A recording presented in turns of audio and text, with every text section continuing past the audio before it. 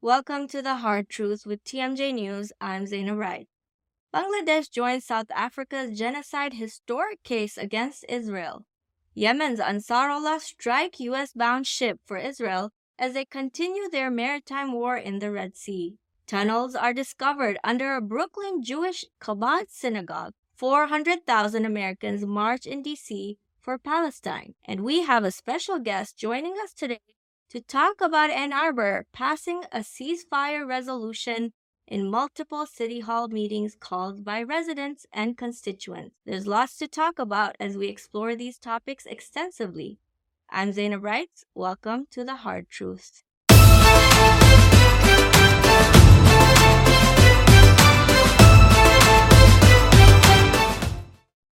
Good evening, ladies and gentlemen. I'm Zainabrights. Welcome to the Hard Truth with TMJ News. So much has been happening, and it's only right that we have this space to have important conversations and keep you updated on what's unfolding. South Africa laid out its case against the Israeli occupation on Thursday, January 11th, calling on the International Court of Justice to stop the unfolding genocide in Gaza. Bangladesh, Colombia, Brazil, and the Arab League have all joined in their support for the case, which many say is only achieving a formality. Mainstream media and leaders here in the West have chosen to ignore this historic case, suggesting that a mass gag order is in place in airing court proceedings to the masses. In the little that they have managed to talk about, they've painted Israel as the victim here. The case itself demands an immediate suspension of aerial and ground assault on Gaza, which has now killed more than 23,000 people in occupied Palestine in more than 100 days of war on the besieged Gaza Strip. It cites genocidal intent in its detailed 84-page paper that was submitted to the case last year. As the U.S. maintains its chokehold on the United Nations, it's really hard to say what exactly this case will achieve. Yemen's Ansarallah struck a U.S. ship bound for Israel in the Red Sea. The vessel was a bulk carrier with the flag of the Marshall Islands, U.S. Central Command confirms. Yemen's naval forces have also confirmed the operations and say their maritime war will continue until the U.S.-backed Israeli war and siege on Gaza ends. The U.S. and the U.K. have unanimously attacked Yemeni positions against Yemen's coastline, in addition to striking the country's capital, Sana'a. But there are no signs of the Yemenis slowing down.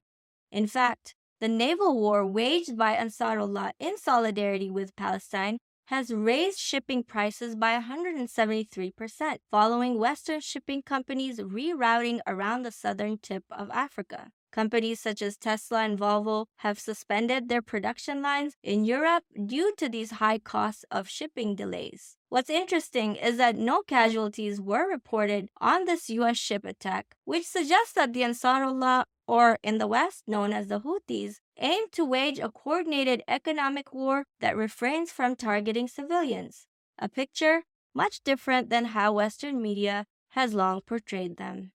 Speaking of labeling, media here in the West has effectively labeled and synonymized tunnels with the Palestinian resistance, which is why finding tunnels under the Brooklyn Chabad synagogue made by a group of Hasidic Jews came to everyone's surprise. NYPD and a group of Jewish students were embroiled in chaos as the group attempted to fill discovered tunnels with cement. Upon investigating the tunnels, stained mattresses, clothing, and even high chairs were found.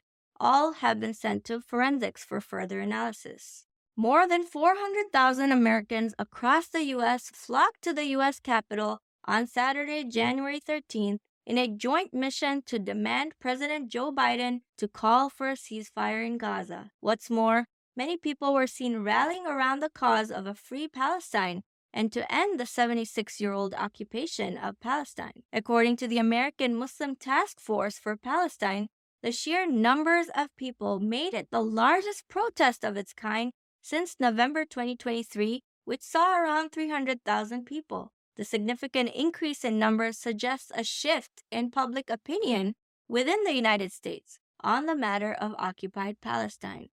The city of Ann Arbor unanimously passed a ceasefire resolution, but not after a lot of persistence. Let's take a look. In our millions, we are all Palestinians. And that uses the propaganda is undeniable. Has a lot more work to do. Now, to talk about what happened in Ann Arbor, one of the organizers of the coalition behind getting this motion passed, Anam, is now joining us here at The Hard Truth. Welcome, Anam. Thank you for joining us today, Anam. The case of Ann Arbor has been very peculiar in that the motion did not pass immediately. Can you tell us more about that and what happened? Yeah, so we basically had a lot of different groups lobbying, for different language. Obviously, this, I don't want to say conflict, this genocide has impacted a lot of different people in a lot of different ways. And so I think the board was having a very difficult time trying to accurately be able to convey the depths of everyone's pains, the depths of everyone's griefs, and doing their best to try and be as neutral and as inclusive as they could. But there were issues with basically language. So if you said one thing, for example, there's another group of people that felt left out. If you said a different thing, then there's a different group of people who felt left out. So it was a matter of trying to come to a middle ground where everyone actually felt like they were included, everyone felt like they were actually listened to, and everyone felt like they were heard. And the first time around, to be frank, there wasn't as much dialogue between the city council and all of the various different groups that are affected. Because the thing with Palestine is that, the fight for liberation is not just for Palestine, right? If the injustice against one is injustice against us all. And I think that was not reflected in the first resolution. And so, why did the first iteration of the proposed resolution not work? Just for that reason. It wasn't reflective of the community. It contained more actively harmful language in terms of, for example, what was going on with what is currently still going on at the University of Michigan with the students. It didn't include doxing, for example. It didn't include a lot of the context of the history of Palestine. And so there was just a lot that was left to be said, right? So you're left with the choice of either, you're overly inclusive, which sometimes makes resolutions a little bit more convoluted and defeats kind of the purpose for which they're created, or you kind of go back to the drawing board. And that's basically what happened. We reached out to council and said, we're working with Jewish Voice for Peace. We're working with the Tahrir Coalition, where we're actively in communication with members of the larger community, including Palestinians. Because quite frankly, yes, this impacts everyone's liberation. But those who are impacted the most are the Jewish community and the Palestinian community. And that includes Palestinian Christians, Jews, and Muslims. And from what I understand, this is the community coming out again and again to get this resolution passed. Do you think that this is the cause for it finally happening? Yeah, absolutely. We approached the council and we told them we have all these different communities that feel this way, that feel strongly. Your constituents are being impacted, and quite frankly, we didn't let down. We made sure that line of dialogue remained open, and we're quite frankly very, very thankful, especially to Aisha, Ghazi Edwin, and Erica Briggs in particular, for keeping that line of communication open, to listening to concerns, to actively working and understanding how their constituents felt, right? And making sure that that language was reflected in the new resolution, the new iteration. And that included basically saying, okay, what do you consider actively harmful? What kind of language is not acceptable to your community? And so working very closely with council is something that, opening that dialogue and actually having them understand the pains and concerns of their community.